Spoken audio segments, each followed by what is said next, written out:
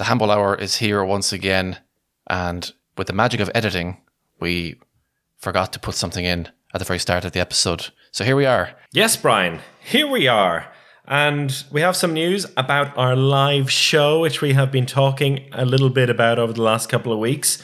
It was originally scheduled for the 23rd of April, but due to some scheduling conflicts, we're switching things around a little bit. We're giving you all, and our guests and ourselves, a little bit more time. So we're rescheduling for the 7th of May, Sunday, the 7th of May at 8 o'clock Central European time. It's going to be our celebration of passing the 200 episode mark for the Uninformed Handball Hour. And we have two brilliant guests confirmed already. Yahia Omar of Telecom Vesprem and Egypt fame, and Eduarda Amorim, the multiple Champions League winner, world champion with Brazil. Two of the guests confirmed so far, and we're hoping to confirm a few more already. That'll be live on Zoom exclusively for our Patreon fans. So you sign up on Patreon and you'll be able to join us and join our guests live on Zoom and get involved if you want to.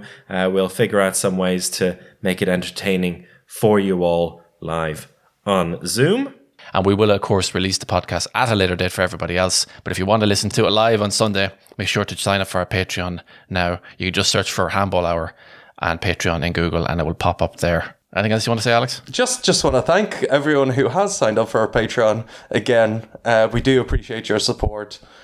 It's helped us bring exciting stuff like this live show on Zoom.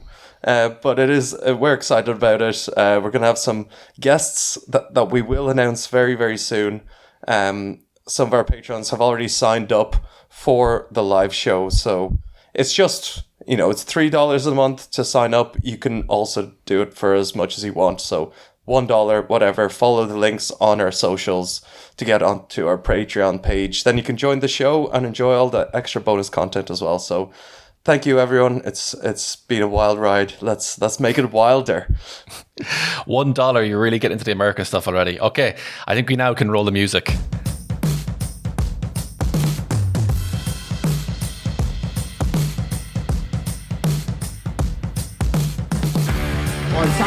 Il passe super l'artiste, super, encore un but sensationnel.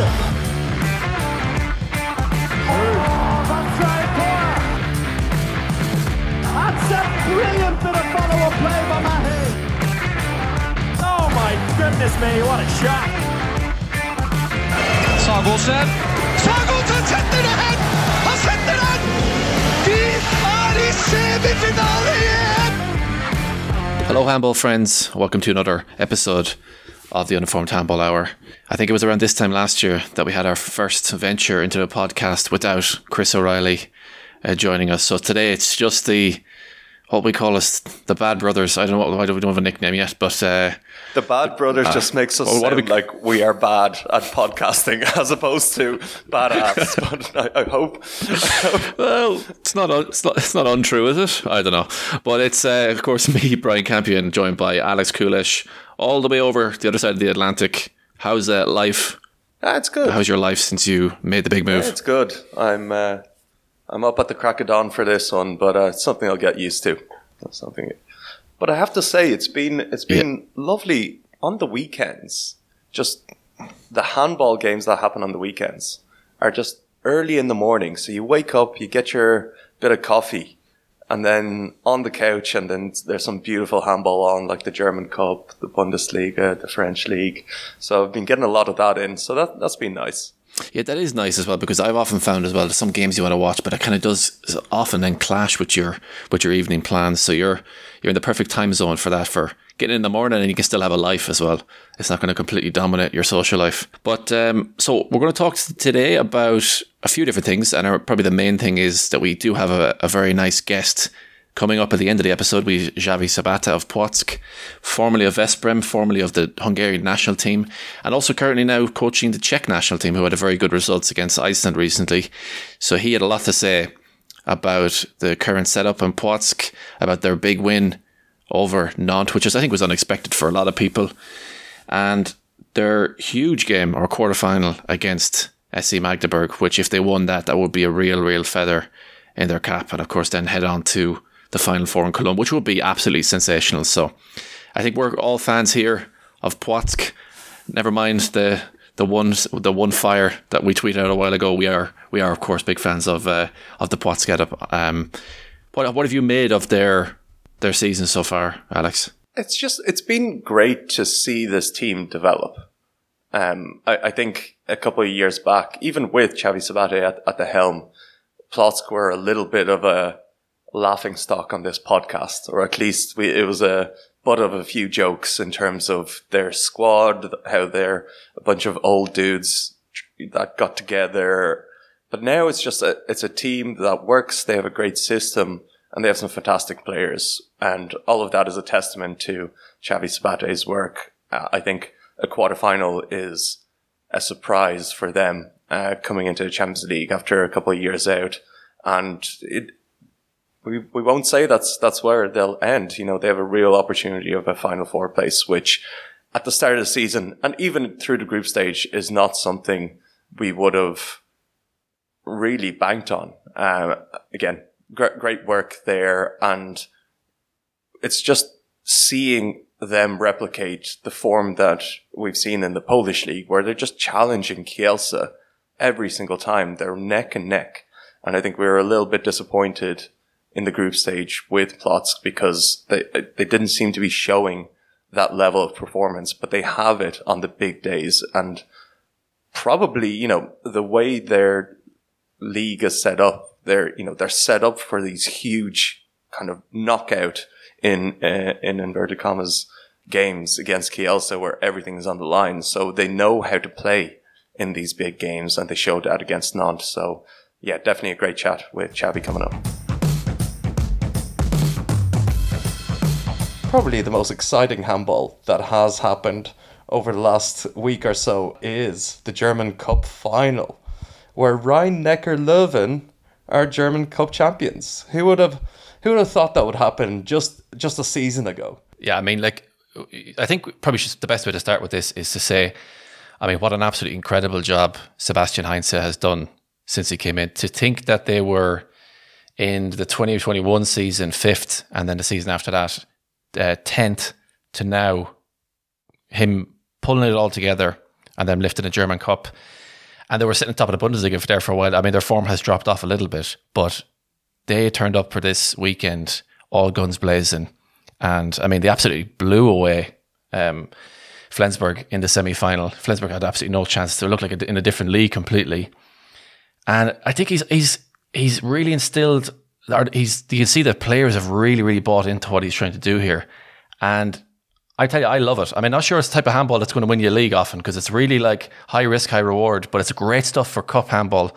And if they can somehow get back into the Champions League as well, I think it'd be very entertaining stuff. Yeah, absolutely. And, you know, they did it in style, because they have been in a real rut. They lost 4 games in a row after looking like the, you know, informed team this season in Bundesliga. They lost 4 games in a row and pretty much got knocked out of contention for the league title, definitely, probably a Champions League spot.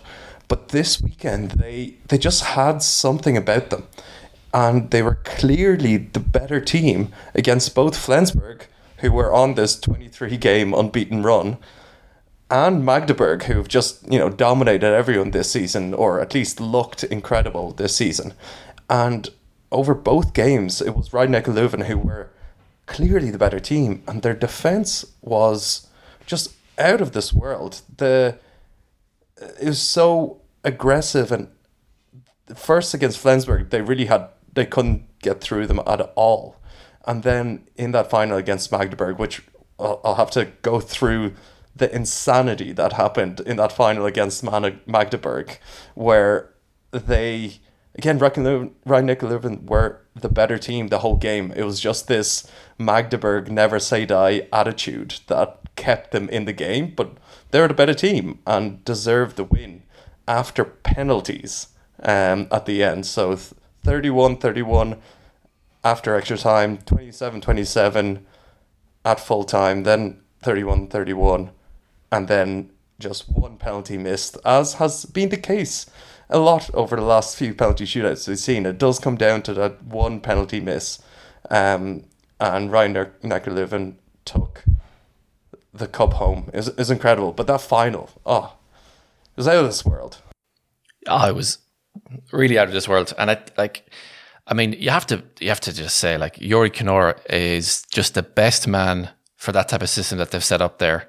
I mean, you mentioned it during the Euro as well, that he's just the best guy at just standing shots. He's so unbelievable hiding behind defenders, and the keeper doesn't know where he is, and then just unleashing the shots. And I was listening to the German commentary, and they were talking about how Sebastian Heinze has talked about in interviews how he likes to kind of encourage risk taking a lot of the times, and he'll never hammer someone for taking a shot that maybe might have been in other people's books a little bit too early. And Yuri Knorr is just the perfect man for that system, because he'll just pull off a shot that you think it's not coming now, and all of a sudden he's just with his arm standing and just whipping one in. And the backcourt looks really good. That trio, that backcourt with Lagergren on the right, Yuri Knorr in the centre, and then Nielsen on the left. He looks almost a lot more of a mature player than what he used to be. He was a bit of a random rocket back in the day as well. But there was one situation in the semi-final where he made the Flensburg defence look like absolutely, pulled them all right over. They're all just falling right over, and with Kohlbacher on the line with about 5 meters of space on his own. It was absolutely beautiful. People were losing their minds. But a bit of a masterclass, I'd say. Yeah, for sure. But it all came down to just pure chaos. So the last minutes and extra time were just pure chaos. So again, Rhein-Neckar Löwen were pretty much ahead for most of the game, but Magdeburg just kind of started to get into the game in the second half, started coming back and made it pretty much level. And it looked like Magdeburg had momentum because Christiansen, who had a quiet first half, he was only shooting like 40%, I think, 2 from 5, and it was really being shut down by the defense. He just came alive in the second half and dragged this Magdeburg team, and it looked like it was Magdeburg that were going to romp home. But with 2 minutes 30 seconds left is when all of the chaos started. So 2 minutes 30 seconds left, Rhein-Neckar Löwen worked the ball out to the right wing, and somehow I think Matthias Musche stepped out to try to get an interception. It was Christiansen that went across towards the right wing and pretty much stepped under Grodzki's foot. Oh no, it was Kirklucke shooting from the wing. Stepped under his foot. 2 minutes for Christiansen. Penalty for Rhein-Neckar Löwen to go 1 goal ahead with 2.5 minutes left. And you're thinking, this is it. This is, Magdeburg's Mr. Clutch is gone. Rhein-Neckar Löwen have a penalty to seal this victory and romp home with a player advantage. But that just didn't happen. So Rhein-Neckar Löwen did score that penalty, made it 27-26. Then Magdeburg came back and scored. Smits made it 27-27.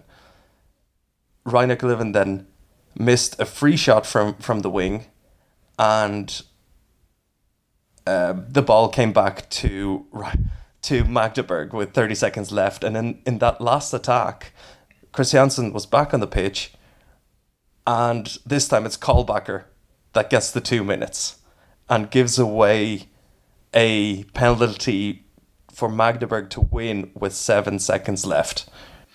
Was it not Yuri Knorr tackling him? No, I thought it was Yuri Knorr, but maybe I'm remembering wrong. I thought it was Yuri Knorr and Christensen. It was Kohlbacher that got the 2 minutes, and then it was Yuri Knorr, you're right, so then Rhein-Neckar Löwen were down to 4 outfield players for that final penalty. Because it was just all out, because it ended up being 6 against 5 in that final attack for Magdeburg. And Christiansen just broke through straight past Ola Sheffert. Sorry. Oh, God. It was just too much chaos. Too much to... But you're right, Sheffert and Knorr just look exactly the same, and they actually play the same position at times. So it does get confusing with those ponytails. Yeah, it does, yeah. But Kai Smith stepped up, who's had a fantastic season, had a fantastic game, but he didn't know he was coming up against 20-year-old David Spade in the goal of Rhein-Neckar Löwen, their third goalkeeper, who I don't even know why he got a chance, because, Bierlem was having a good game. They have Appelgren, who's a tried and tested veteran, but in those last minutes, Sebastian Hinze just thought, I'm putting on this wild card. And that wild card's name was David Spade. And he saved the penalty from Kai Smits with 7 seconds to go, or it ended up being 4 seconds left after the ball went out. It was incredible. And David Spade continued. So we went to extra time. David Spade continued to be a monster. He basically saved all 4 first shots that he faced in the game, including 2 7-meter penalties.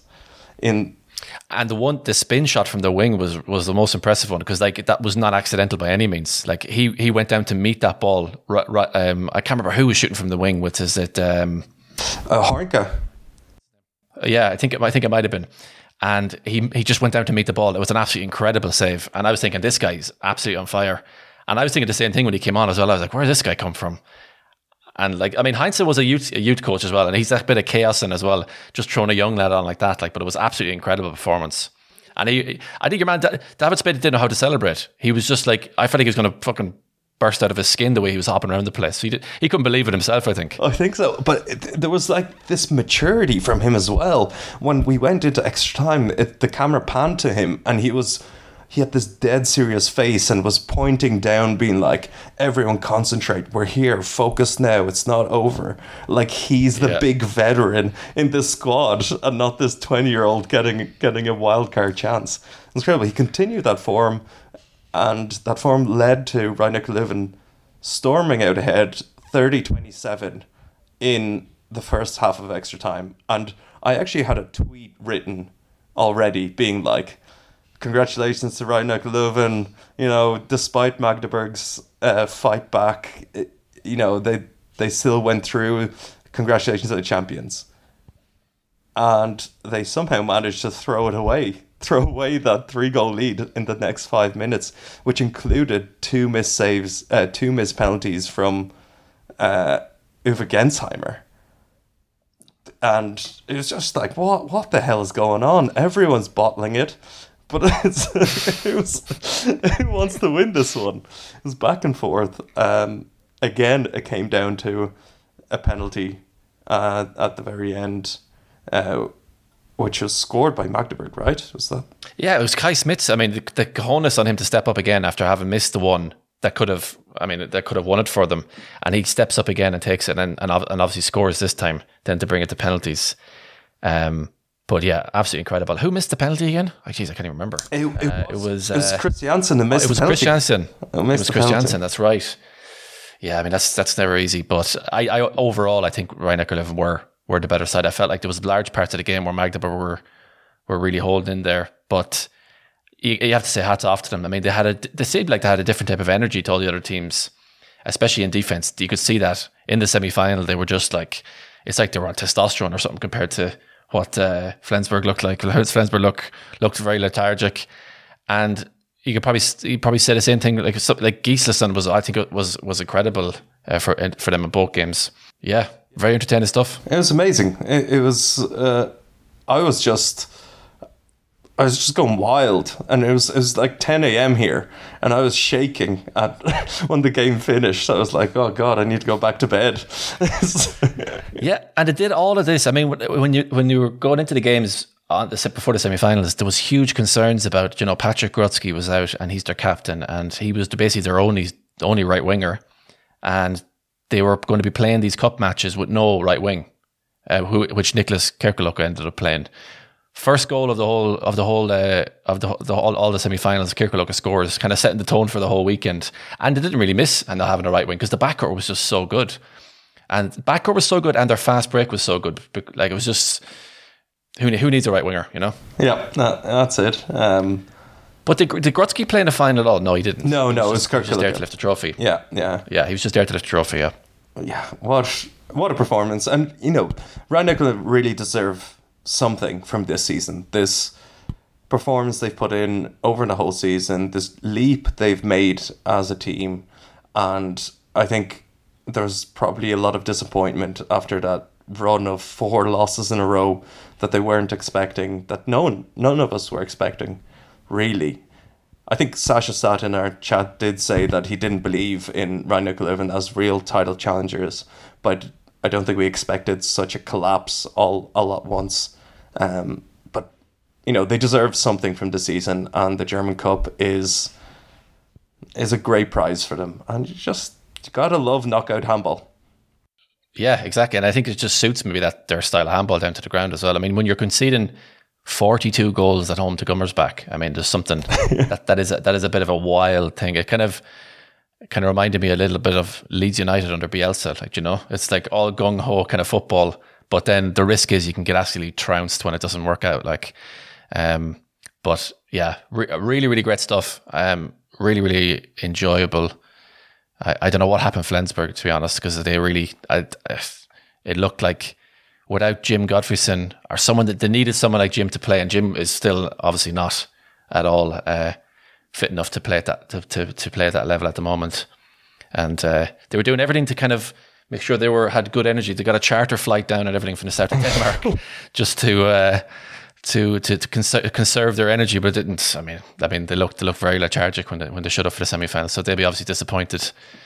And for Magdeburg, I think did you see Lemgo playing? I didn't actually see too much of that game. I think Magdeburg were just the better team. So and then Flensburg did get the third place playoff. Good time now to mention just Montpellier's performance in the French Cup against PSG in one of the craziest games that I've ever seen in terms of just pure shock factor. I think it was in Montpellier, that there was a full crowd.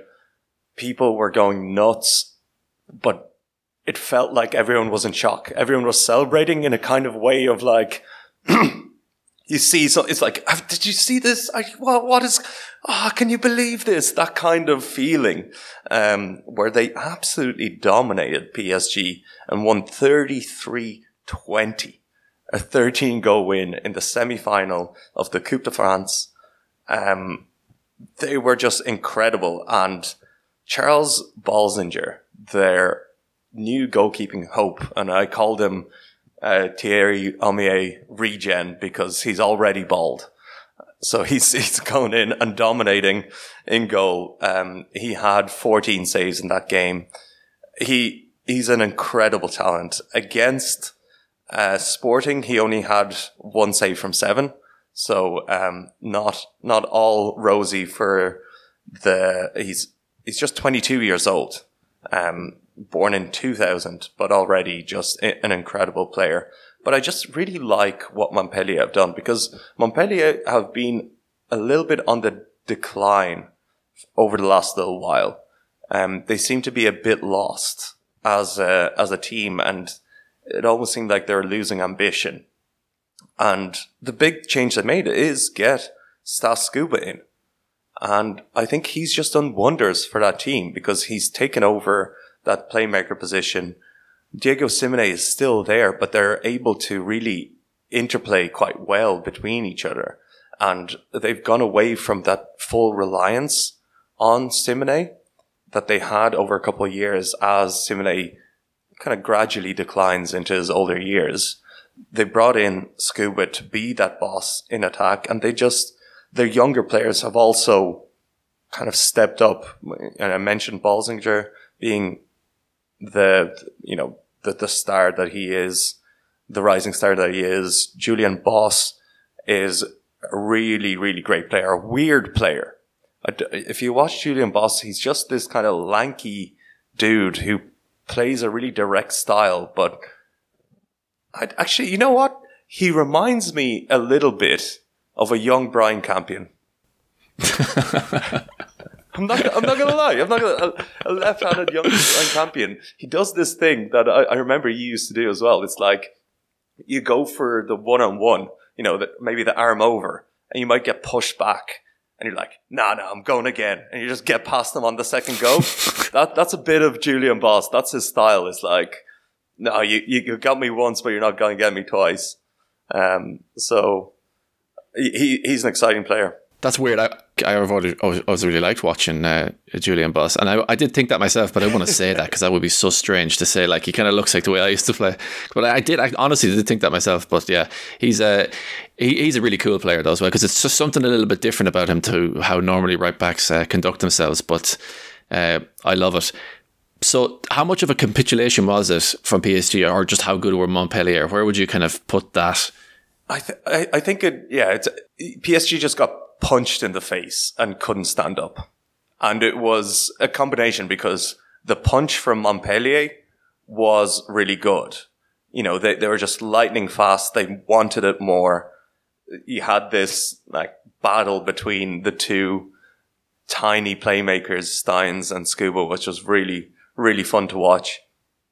And I think that the initial punch from Montpellier, where they stormed into a 7-goal lead in the first half, PSG just couldn't recover, and Balzinger just didn't let them recover. So the gap kept getting bigger, because even the opportunities that PSG were getting, they were just getting shut out by Balzinger. It's great handball to watch as well. And Montpellier are, you know, in real contention of winning the French league. They're top, but then the next week they dropped. They lost to Nantes by 1 goal in the league, which kind of tied things up again. So actually a little bit of a tough spell for this Montpellier team, where they beat PSG, and maybe they were too high and mighty after that.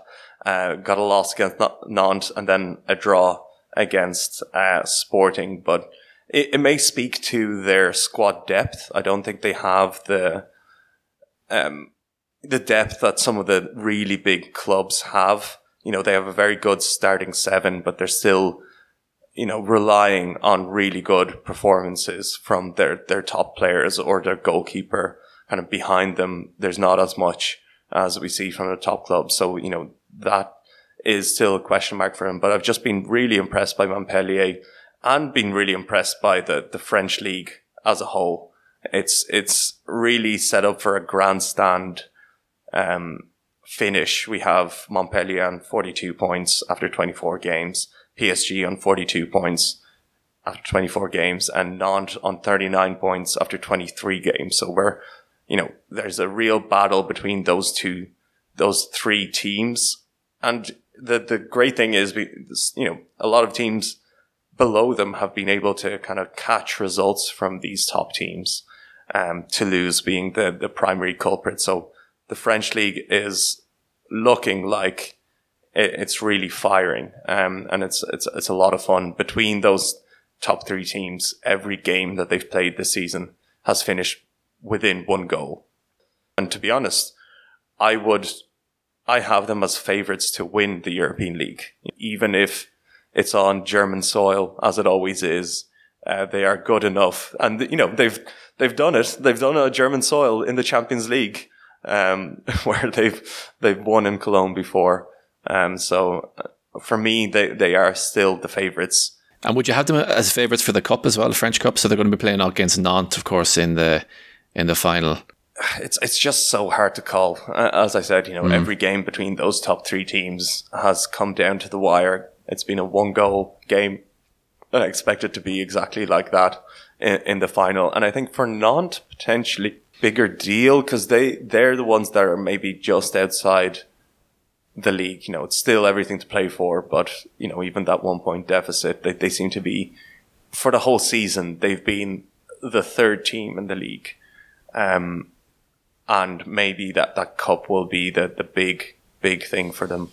But I mean, what a season though for the domestic leagues when you really look at it. I mean, probably one of the best Bundesliga seasons we've seen in a really, really long time. It's so tight, so hard to call still. The French league being absolutely incredible. There's two of the top leagues there.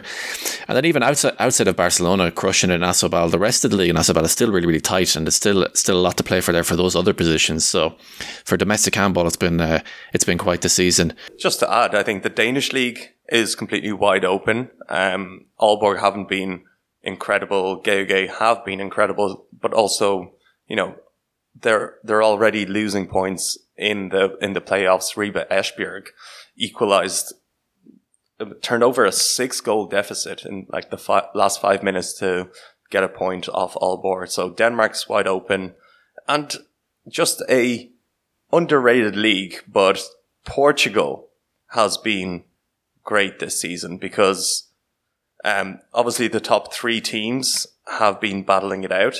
Benfica, Porto, and Sporting, but Augas Santos, who were actually in the European League earlier, have taken some points off the teams, and Braga have been decent. So the Portuguese league is developing as well. So it's, you know, there's some great league handball going on.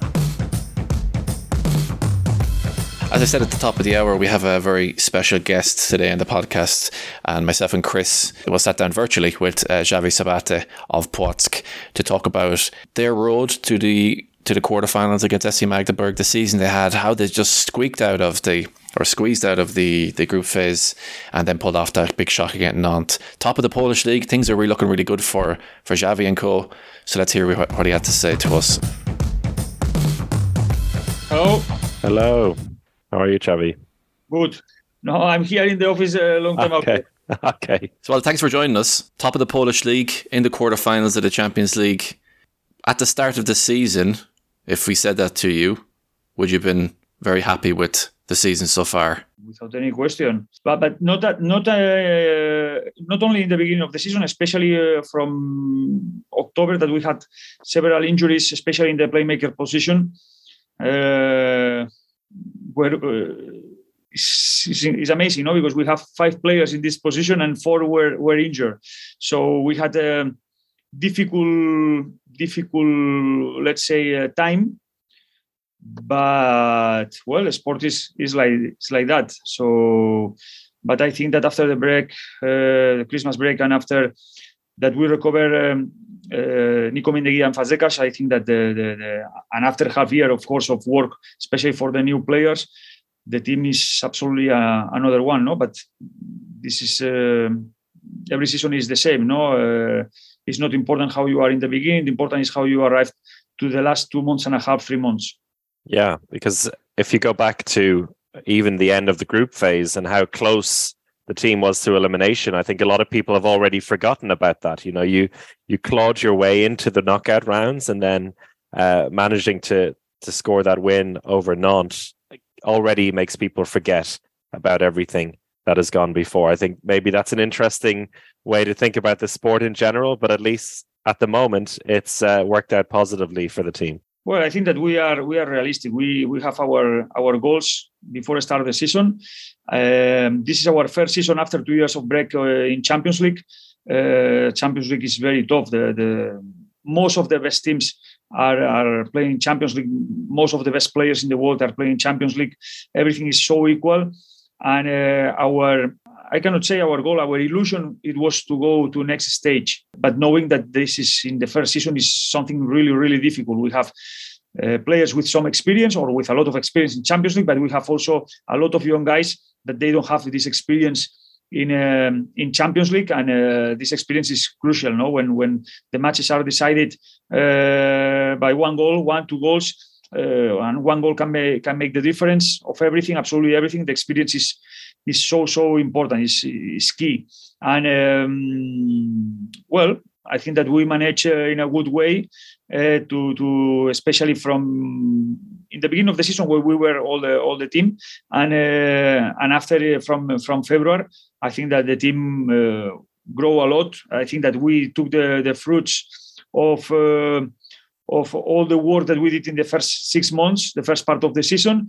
And I think that it was clear that also our players learn, improve, and they get also this experience that is necessary in Champions League. And from a coaching perspective, obviously you gained a lot of great experience in the European League as a group last season, and this season in the Champions League. What's it been like for you as a coach? What are some of the differences you noticed of coaching in the Champions League versus the European League? Well, I must say that the European League is fantastic competition. This is the first, no? It's fantastic competition where it's very equal. But it's true that, for example, in Champions League, there are more teams with the top quality, no? Then every match is like the top match that you play in a European League, and this means that your level of preparation must be 200% always. There's not one easy match. All the matches are really tough, and you must prepare really good. And this, for me, is the huge difference between both competitions. Sometimes in European League, maybe you can be better than another team, okay, and this means that so you can prepare you can plan your team in a different way. In Champions League, no way. I think that the level is so equal, or you play even like in our case against top teams in Europe, teams that are better than us. But well, we try to compete, and this is a sport, and in one match everything is possible. No, I think that we have also good level, and I think that we are showing this, and we show that we can beat absolutely to everyone in one match. I think that showed really well over the 2 games against Nantes as well in the playoff. Can you take us back to that second game against Nantes, because it seemed like at various points in the evening you had these challenges as a team to overcome, not going ahead early in the game and looking quite comfortable. You peg them back. In the second half, you take a bit of control. You have that 2-goal lead in the last minute, lose that, and then have to get yourselves back up again and mentally straight for the penalty shootout.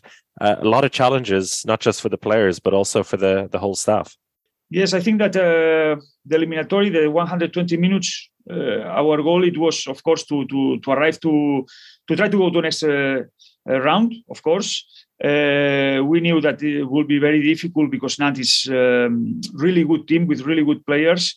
The first goal, it was to play here at home and to go to Nantes with options to be there. And there in Nantes, we draw the first match. So that means that our goal, that is to continue alive in the competition, it was achieved.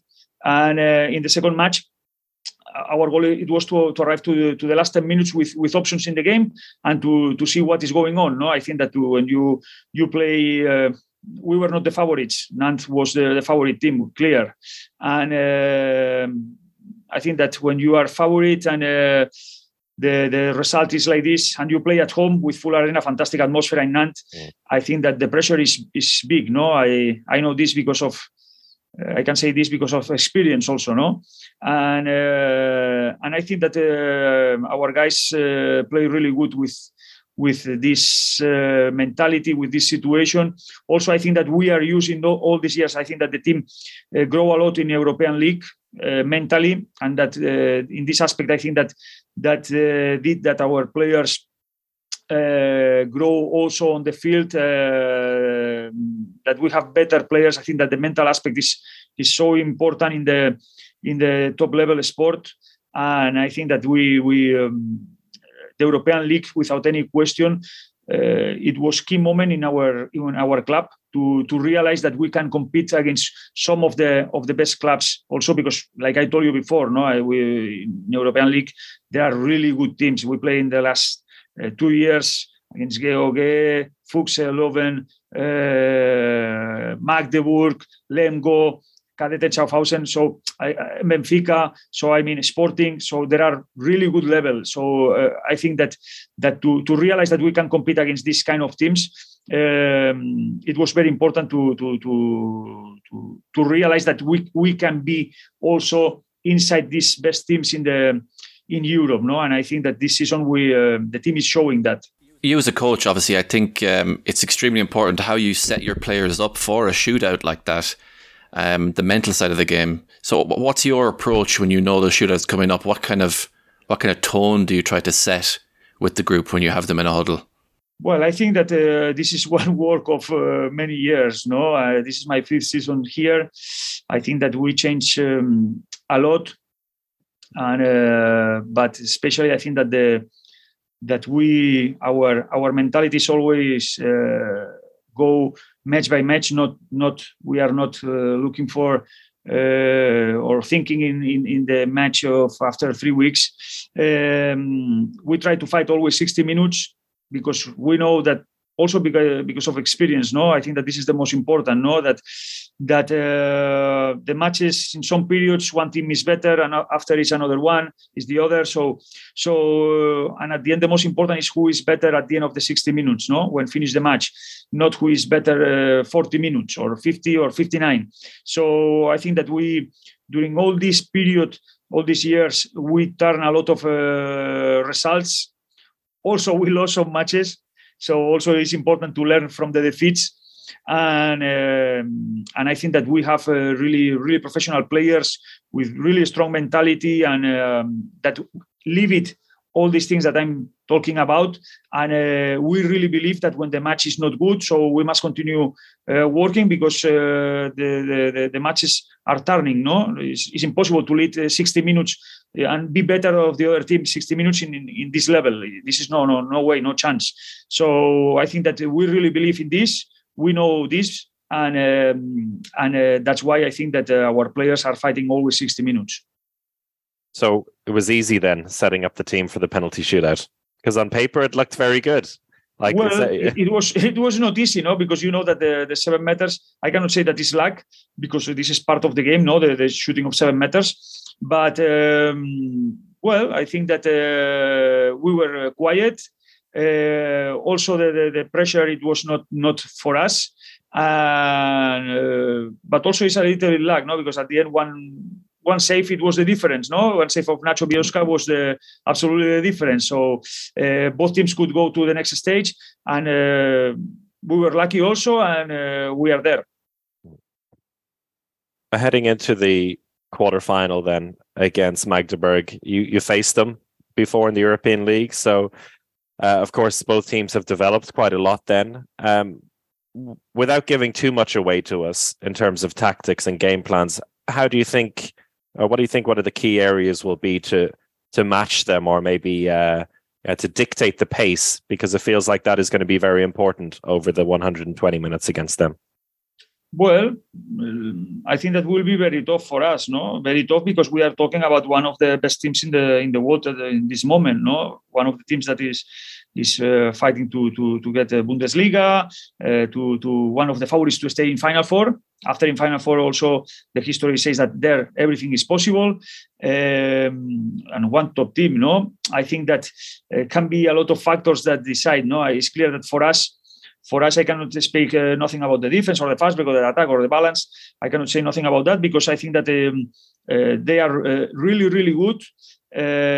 That for us, we must play absolutely perfect match in all the aspects to try to go to next stage. No, you must play 120 minutes really good. Magdeburg is a team that if you have some bad period, they destroy you, no? And in this level, when you get a big advantage or 4 or 5 goals difference, they know how to manage really well. No, they have players with a lot of experience, a lot of quality, and well, so our goal will be to try to that they don't go to that they don't take this advantage. No, will be difficult. We know. But like I say, we are not the favorites. They are the favorites. And for us, it's absolutely any pressure. A lot of neutrals like to watch Magdeburg for the style of handball that they play. This kind of small man handball, really quick, 1-against-1, very fast. Is that something you also can appreciate? Is something that you like their style of play as well? Well, I think that every team plays according to the characteristics of their players, no? I think that they play like this because they have this kind of players. and they are really making a really good job. We see this in the last probably 2, 3, 4 years. How Magdeburg, I think that gave 2, 3 steps forward.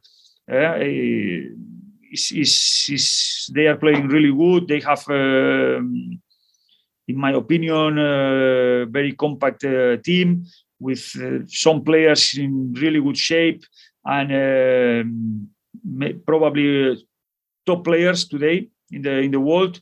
And well, so it's nice to see them how they play. No, they are managing very well, and we can see this in Bundesliga, in Champions League. So, and it's impressive how they can keep this intensity, this level during all the season. No, this is because their kind of game is fast and so direct, with a lot of contact, and well, it's really impressive how they can keep this level absolutely during all the season. You mentioned there the style of play reflecting the players, and it's interesting to see Płock's development as well over the last few years. As you said, you've been with the team for 5 years.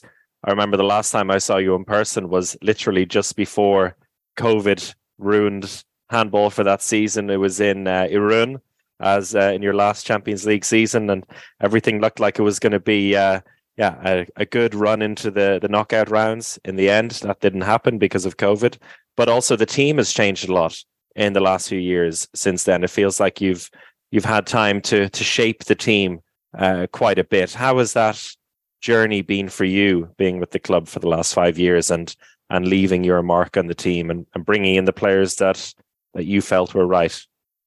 Well, I think that first of all, it's clear that when you have more time to work, so you can bring more your ideas to the team, no, and to the club.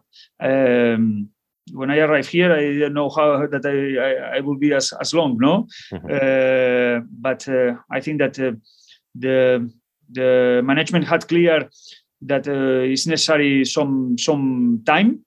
Some patience, and I think that it was really good and it was working. I think that from my first season are only 3 players, so it's normal to go changing players, coaches in the teams. That's a sport, but we changed a lot of players. I think that the mix of experienced players with young players is very good because the experienced players like can be, for example, Terzic Krajewski, Nico Mindegia, they brought us a lot of experience, a lot of one example how to be professional, of motivation, and that was really important for me. And that was one idea, not only because of the quality of the players, also because of that they teach, or that they are example for the young ones to how to behave inside the court and outside the court. And that was huge difference for us, huge difference to learn with the time, for everyone, how be focused in the sport, how to develop, and because like this is much easier to improve. No, I think that that was really, really important. And of course, with the time, always is easier. You have more players that they control the system, that they are inside the system, who are more example for the new ones, and everything is easier. It's like one ball that every time is bigger, no, and better, no. And but at the end is time question. And in this aspect, I think that the patience of the club also it was really important. And you talked about the mix between young and experienced players. I almost said older players there for a second, but experienced players. And one of your big talents this season, and I think a lot of people enjoy watching him, is Tin Lucin. He's 23, obviously he's in the top 10 scorers of the Champions League as well, with pushing on 80 goals at this stage. What's it like, firstly, to work with a player like Tin? And secondly, where do you think his future is heading? Well, for me, it's a pleasure and I feel really, really happy and lucky that I have the chance to work absolutely with this team and all these players every day. So I handball is my passion, and to join them for me is a privilege. No, in the case of Tim Luchin, is a player who developed a lot in the time that he's here, like another ones. But he's very complete player. Attack, defense. Is one player very competitive, very professional, has clear ideas, and I think that he's very young, like you said, and still he has long career. No, where he can arrive. So I don't know. I hope that he will continue here in Plots a lot of years. But he's a player who has huge potential. Who improved it a lot in this almost 2 years that he's here, and we will see where is the limit. No, in this moment we are lucky that he's here, and we are enjoying him, and also I think that is good for him because he's developing a lot. No, to stay here. Brian's a big fan of Tim Luchin over the last couple of years, and. I want to ask you about the team for next season as well, because something we always find quite funny in the handball world, because it can be hard to verify sometimes some of the players that are joining for the following season, and particularly through Wikipedia, which can either be perfect information or complete nonsense. And we were looking at the supposed transfers, some of which I think are set, the likes of Mirko and Zarabets for next season. But you've also been linked with Peter Nenadic. Is there anything you can tell us about that? Well, no, I can say openly everything. No, I think that we must be realistic. No, I think we are a club that we are growing. Okay, step by step. I think that in this aspect, the management is very serious. Knows what is possible and what is not possible. And there are one big commitment with the players and the families, like most of the clubs. No, I mean that is possible, and that is not possible. So we are growing. I think that the future is really good. But we have the feet on the ground. So we would like to have Noid Laszlo, but it's not possible. Yes. But it's not possible. So in this case, Petar Nedic is fantastic player. But in this moment, especially in the middle of the season, this is far of our reality today. You recently took up the double role as the Czech national coach as well as being the Płock head coach. First of all, how's that been for the first few games? You got a big result against Iceland, and were there any people or any concerns from people who thought maybe that you might be a bit distracted as national team coach and Płock coach, and how do you manage both of those jobs? Well, first of all, I'm really happy that I can be the Wisła Płock coach and Czech national team coach. Second, look, I have experience already to be a coach in a club when it was in Veszprém and in national team with Hungary. So I know very well what is going on, and I know how absolutely different it is to be a coach in the club and in the national team. Absolutely different, nothing in common. And if I do this, it's because I know that I can do it. If not, I wouldn't make it. I can do it well in both sides, no? And that both sides can take advantage of this situation also. I'm a really honest person, and never I will make something that I think that can be bad for me or for the other side, no? Look, I'm really happy to be the coach there. Also, I think that the group of players is amazing. There also, I think the federation also has the foot on the ground, clear ideas, realistic idea. We know that we must grow a lot. We want to grow a lot. I think that they are making a really good job, especially with young players. I think that after 1 year, in my opinion, I think that we are growing. We think that in one match also it's possible to surprise to everyone, like it was, for example, with Iceland. That is great team, in my opinion, top 6 in the world, in my opinion. But also it's true that in this moment, for example, for one long championship, like can be one Euro or one World Championship, this is absolutely different. No, when you play 2 matches per day, because we need more players with experience, because we need more quality players to make rotation. It's not the same to play one match every 3 months that to play every 2 days. No, and in this aspect. So we are working to try to improve, to try to put more players inside the national team, to get players with more experience, because we know that to grow we need more players in that sense, no? Also, as a coach of the national team as well, I know players hate to be training during the national team camps when they're not involved with the national teams at home while doing the hard training. So I guess it's nice to also be involved in the coaching side and not have to be the bad guy. Well, listen, of course, everybody wants to go to national team, no? This is clear. And this is so good because everybody showed the ambition to be a national team. There are players that they decide already maybe to don't go to national team because of age or because of other reasons. But I don't think that is the bad one, because I think that the trainings in this period are quite different. Okay, and but also from my perspective, in my personal opinion, for me also one of the reasons that I wanted to be national team because I really like and I need this experience that already I had with Hungary, and I really like it, and I want to participate because my goal is to try to improve every day. And I know that this role, like I told you, is absolutely different, but also can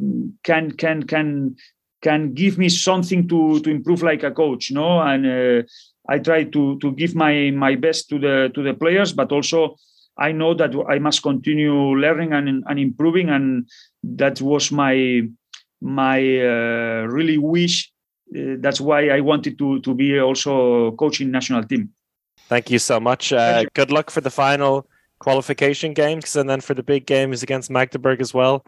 A very exciting month or 2 to come for you. Take care. Thank you so much, guys. Have a nice Sunday. Thank you. Take care. Thank Bye. you. Thank you. Bye. Bye. Thank you to Xavi Sabate. And yes, this is Chris's voice. At the very beginning of the podcast, Alex and Brian promised no me, but here I am, not just in the interview, but at the end of the podcast as well. Because since that recording, quite a lot has happened, particularly on Tuesday night, and we couldn't publish without going over it just briefly. Alex and I were on a call here on Thursday. So, Alex, what do you want to talk about? Well, we have to start with one of the biggest upsets in European club handball history. I'm going to go all that way. Yeah. Because who had Flensburg getting destroyed at home by Granollers? No one. Not a single soul could have believed that. A single soul. It was just incredible. So the first leg between Flensburg and Granollers was a really close match. Flensburg won by 1 goal in the end, and it looked like, this was Granollers' best effort. We all kind of clapped them on the back, talked about, actually Liga Asbal is not a bad league. There's some good teams here, but we all know what's going to happen in the second leg. And what happened in the second leg blew my mind, and I think blew the handball world's mind. The match finished 35-27 to Granollers, and that is a flattering score for Flensburg. At one stage, Granollers were up to 12 goals ahead and just dominated this Flensburg team, who's been unbelievable over the last couple of months. They've got all their players back. They're finally fit. And 38-year-old Antonio Garcia and 19-year-old Nigerian Yusuf Faruk are the players who tear them apart. Yusuf Faruk.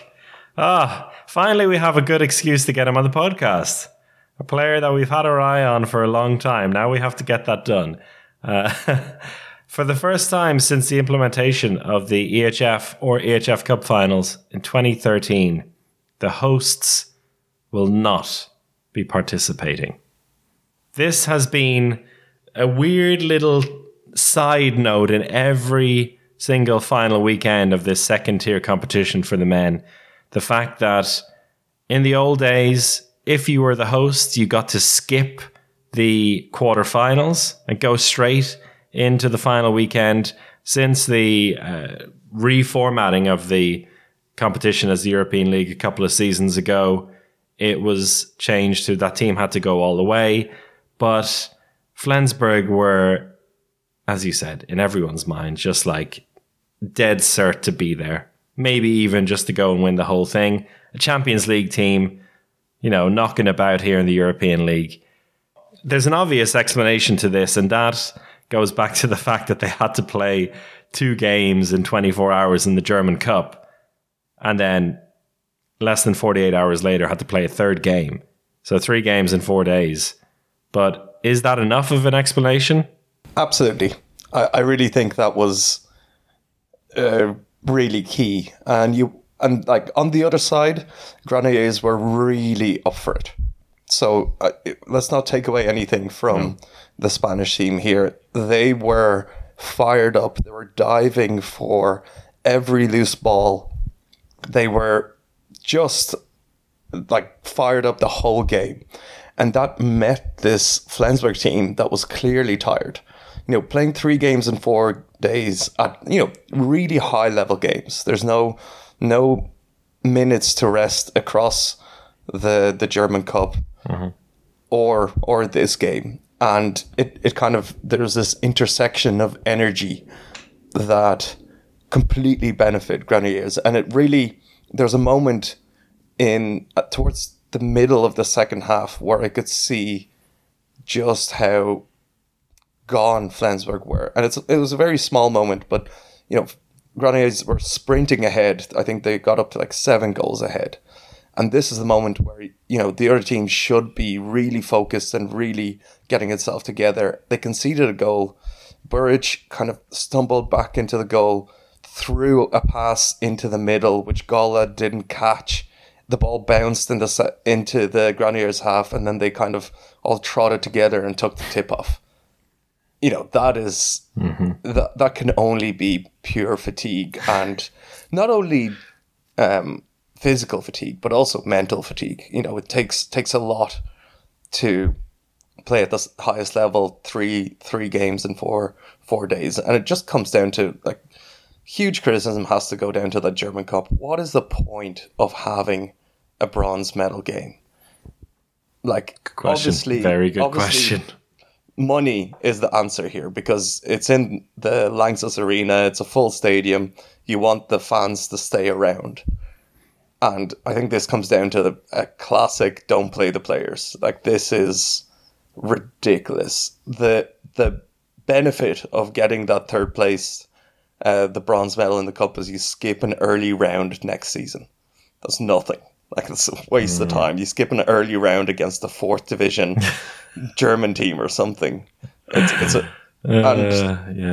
caused the downfall of Flensburg in this game. But again, Antonio Garcia, Yusuf Faruk, absolutely incredible. And Yusuf Faruk came out with some of the most unbelievable plays I've seen this season. Tasty handball from the Nigerian. Love it. 2 in particular. One is the standing shot, the kind of not even underarm, kind of mid-arm shot that just rocketed into the net, and you could hear the net reverberate, which is just like, it's a classic feeling where the arena is so silent as well. 6,500 fans were so silent that you could see the shot, you could hear the shot rocketing into the net. And then the other one was actually in the first half where he faked that shot, which dropped Simon Held, who went down for the block, and it also dropped Buric in the goals, and he just took 2 steps and just placed it into the goal. It was just incredible. Yeah. Gorgeous handball. Like also with some of the assists he was giving, it wasn't just about the shooting. But that's the first time this season in the European League he's gone into double digits. 10 goals for the first time. It was nine goals in the end. 10 goals according to the HF. That's what 9 matters. goals according to other sources. 10 goals according to the HF. That's we'll give him 10 goals. Well, yeah, let's stick to that. The first time he's got 10, and you know what? I'll give him 10 based on that. But yeah, he just looked so confident in the way he was whipping the ball around. It was his day, and yeah, I bet Kielce will be excited to get him back next season now. Another one of the players on the books. It's great to see him actually get this chance. You know, he came over, and we will definitely get him on the podcast at some stage because he has a very fascinating backstory. Just being a talent from Nigeria, passed around clubs and agents, but ultimately ending up in Kielce, where I think it's a good club to be just taken into Europe with and given this opportunity in Granollers in a good league, in a good team, but also getting the opportunity to play constantly, and it's showing now. So great stuff from him. And then just a little side note for his fellow 19-year-old in the backcourt, Masana, who got 5 goals in that game, but a backcourt of 19-year-old, 19-year-old, and 38-year-old was the Granollers victory cigar there. The semi-final draw has been made. Granollers against Göppingen, Montpellier against Fuchse. I think that's the perfect combo. You know? That's great. You said earlier in this podcast, I know you have to leave in like 2 minutes. So you said earlier in this podcast, a few days ago, you had Montpellier as the favourites to win the European League. Do you still believe that? I still believe it. Montpellier are a top team. And I think I would have seen Flensburg as their biggest rival. They're out now. Fuchse Berlin were really good, but I was about to say that they're going to be in the depths of a Bundesliga title race, but you know, the same thing's happening in France. But we did think that it was Cadet Schaffhausen that was going to be the big story of this round, who beat Fuchse Berlin 37-33 in the first leg, and really for 50 minutes in that second leg, they stuck together. They, with just 10 minutes to go, it was 25-23 to Fuchse Berlin, which meant Cadetten were still 2 goals ahead on goal difference. And then Matthias Gitzel just took over. He missed the first leg, which I think caused this Cadetten team to, which allowed this Cadetten team to take that big lead. But, you know, the big boy was back, and he came in with a performance that, you know, I've kind of been waiting for with Gitzel, you know, in the big game. But this one was 10 goals, 3 assists, and in those last 5 minutes, the last 4 goals, which basically clinched the victory and the tie for Fuchse Berlin, was Matthias Gitzel goal, Matthias Gitzel goal, Matthias Gitzel goal, Matthias Gitzel assist. Game over. Can't ask for much more. Can't ask for much more than that. But yeah, we have to give props to this Cadetten team and their coach, Adelstein Eilson, who Slindek manager, who's come over and really brought this team together, put in a great system, brought in some experienced heads, and it seems to be working. And, you know, hopefully we see the Swiss league on the up over the next couple of years. And there's a bit of a title race there as well. Some good teams playing in Switzerland. So, Tony Girona, if you're listening, you know, the Swiss league is on the up. Yeah, making a shout for maybe an outside bet of a Champions League spot next season. But no European League glory for them this time. All right, I think you have to go to a meeting, Alex. I do. I'm gonna settle in. Just got home. We'll talk to you in the next podcast. Until then, from all of us, goodbye.